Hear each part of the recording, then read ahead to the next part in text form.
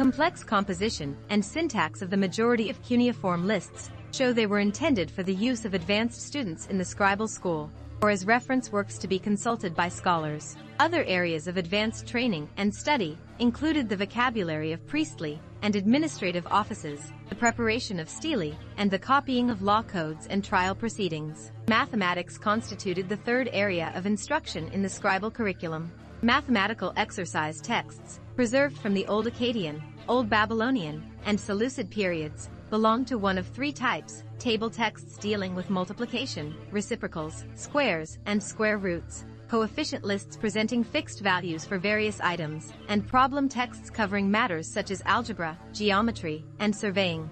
Texts containing practical problems prepared scribes for a variety of administrative positions. Individuals who would enter temple service received training in music, the fourth curricular area.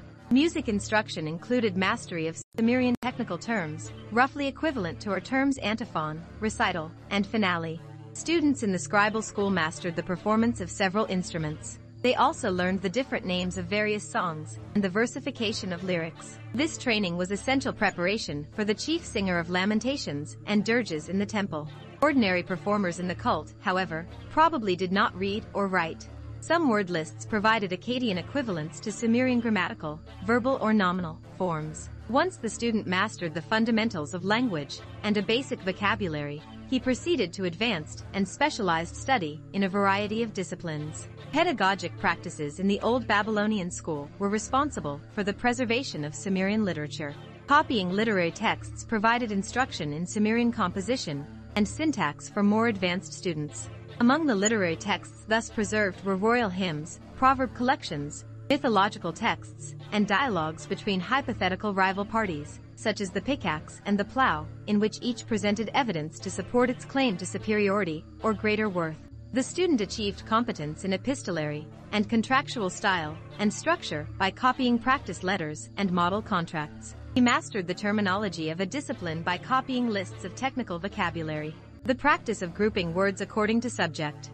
Several Sumerian texts deal with students' experiences in school. While the surviving texts themselves date from the late Babylonian period, they are believed to reflect conditions during Old Babylonian times, the heyday of the scribal academy. The teacher, designated as Umanu, expert, professor, presided over the school, the students, and the curriculum. The advanced student, called Big Brother, served as his assistant. The son of the tablet house occupied the lowest rung in the student hierarchy. The primary task of the school day was the preparation, writing, and reading of tablets. Students partook of a midday meal brought from home. The teacher meted out corporal punishment for tardiness and lack of decorum.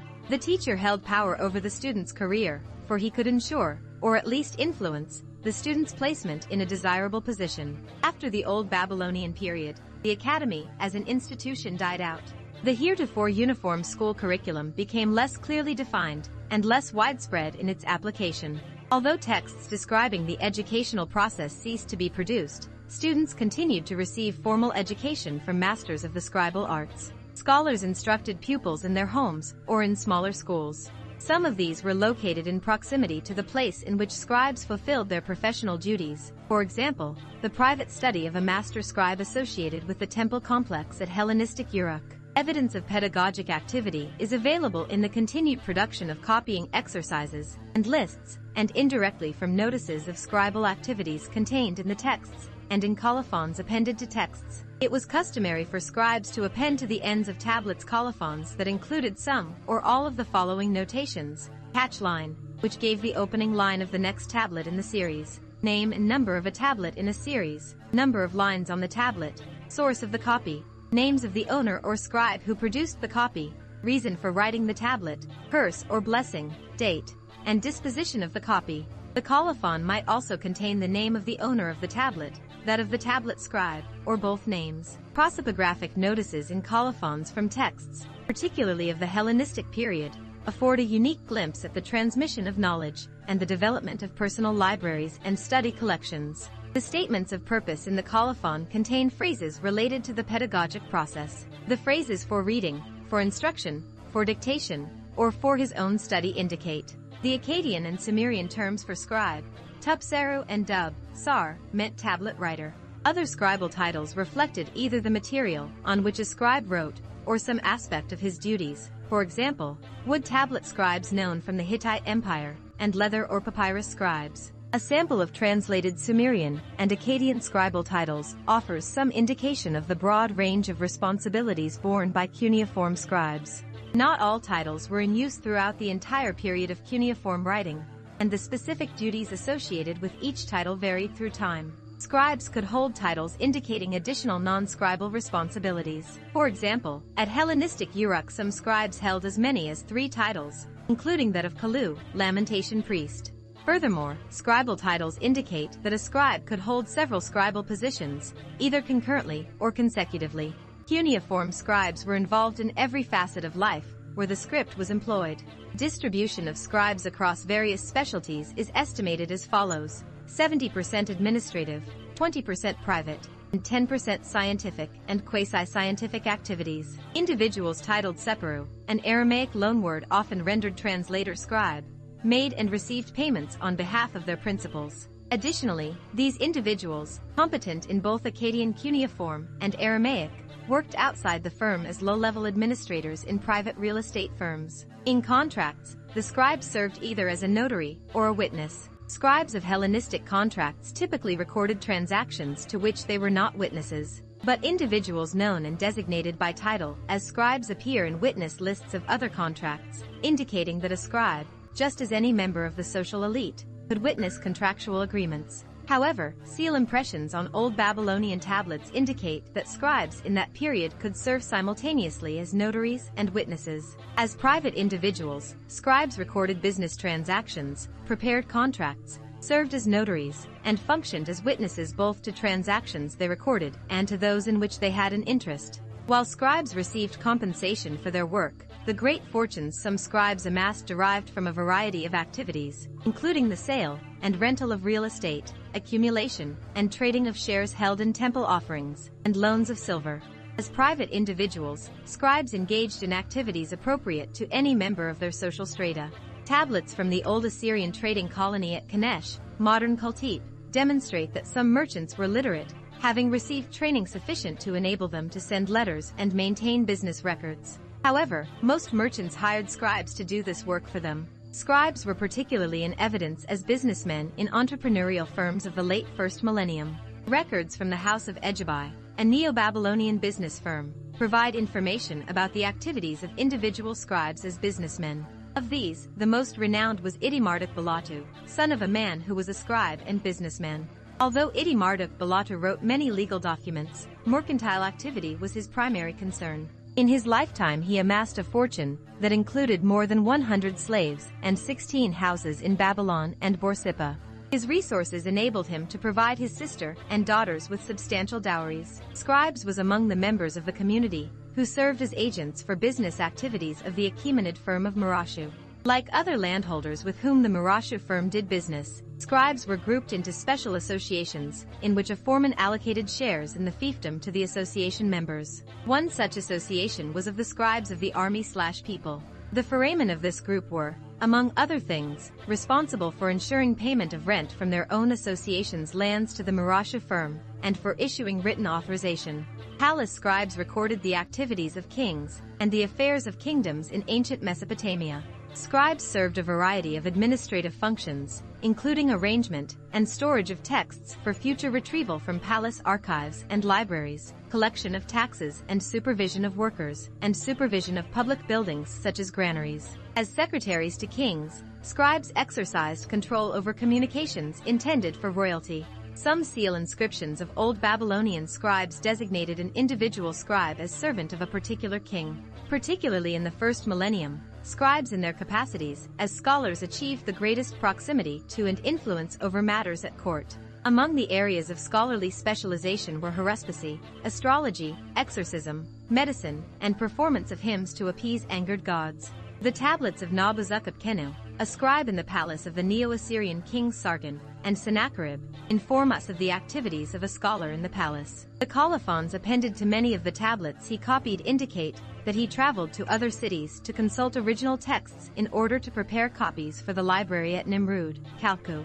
The colophons to 6 texts written by Nabu-Zuk-Kenu note that the texts were copied for his reading. This attests to his continuing personal study, in addition to the execution of professional obligations. Besides being a copyist, Nabuzakapkenu authored a mathematical text, known as I.Nangis Hernkia. A tablet preserving an extract of this series contains a chart, the 3 columns of which established equivalences among divine attributes, numerals, and the deities' names. The colophons to these tablets were a vehicle by which the scribes could assert, in a self-perpetuating way, that learning was only for those initiated into its secrets. Warnings to this effect might read, "A secret of the scholar, the uninitiated shall not see." However, the ease with which many of the putative scribal secrets can be deciphered mitigates the force of this claim. As Mesopotamian kings turned their political ambitions to empires, the need for translators arose. Scribes, already trained in the spoken and written forms of 2 languages, were the natural choice to assume this task.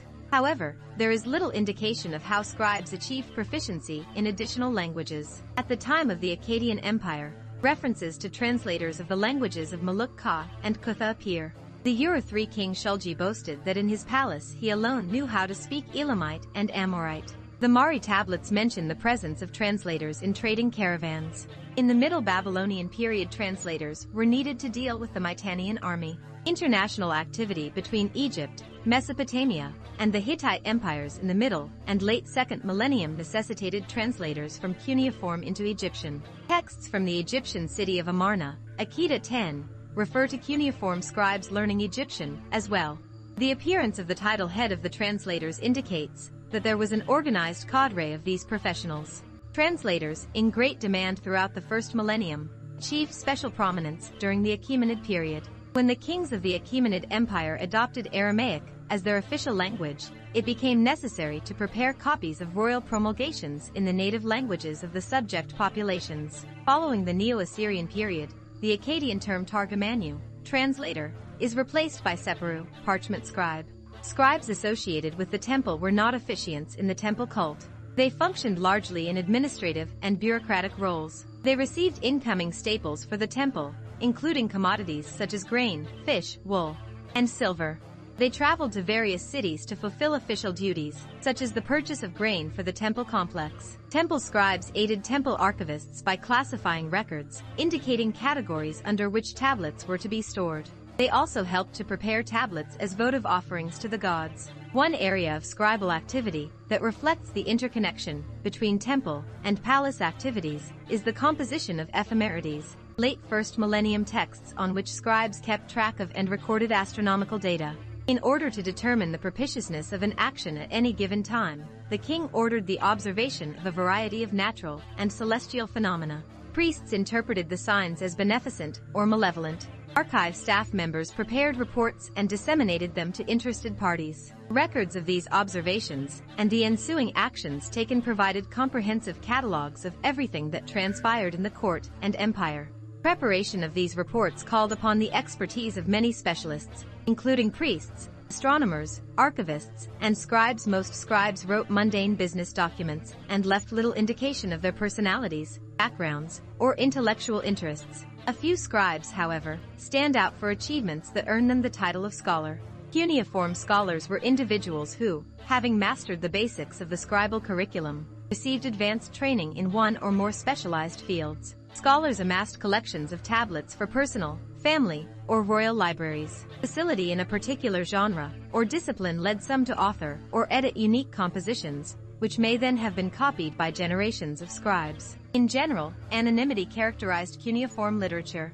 However, the few named authors of literary texts left remarkably rich insights into the nature of their involvement with their work.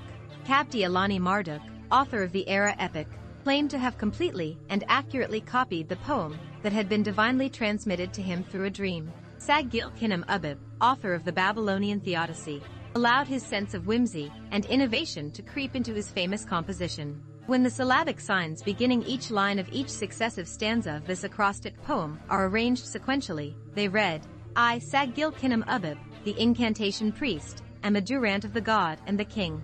Sin-Lik-Nini, the legendary editor of a recension of the Epic of Gilgamesh, was said to have lived around 1300. Hundreds of years later, a few scholars regarded him as a putative ancestor. Many families of scholars associated themselves, through patronymics recorded in colophons, with a prestigious ancestor.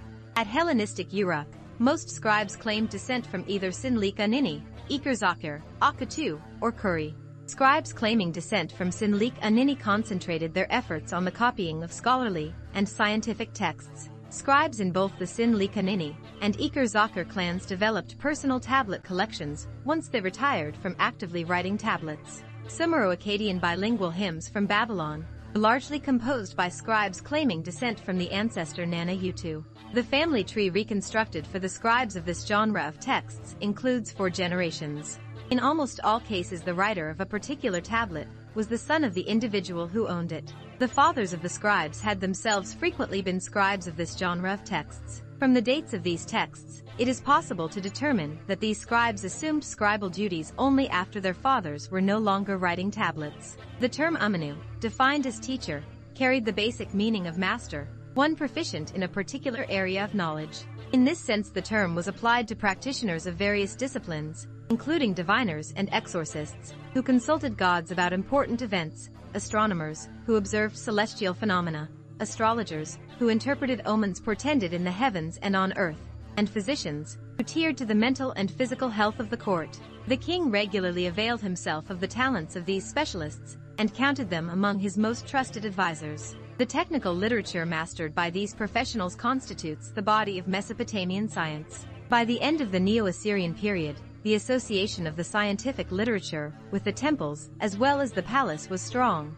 leading some modern scholars to consider their ancient counterparts priests. However, this conclusion conflicts with the evidence from most periods, as the duties and responsibilities of scholars and priests were clearly differentiated. This specialization is reflected in part by the distinctive titles held by members of particular professions. Only in the Hellenistic period, when the use of cuneiform was limited to a few traditionalists in the major cities of Mesopotamia, did an individual hold multiple titles once reserved for separate offices. Astronomers and astrologers constituted the largest group of scholars. By 700 BCE, astronomers could predict eclipses and planetary phases, and had discovered the periodicity of various astronomical phenomena. Records show that some physicians diagnosed conditions based on the appearance of a variety of symptoms. An extensive corpus of letters written by scholars to the king during the Neo-Assyrian period documents communication between these two parties. Scholars were not merely copyists of earlier traditions.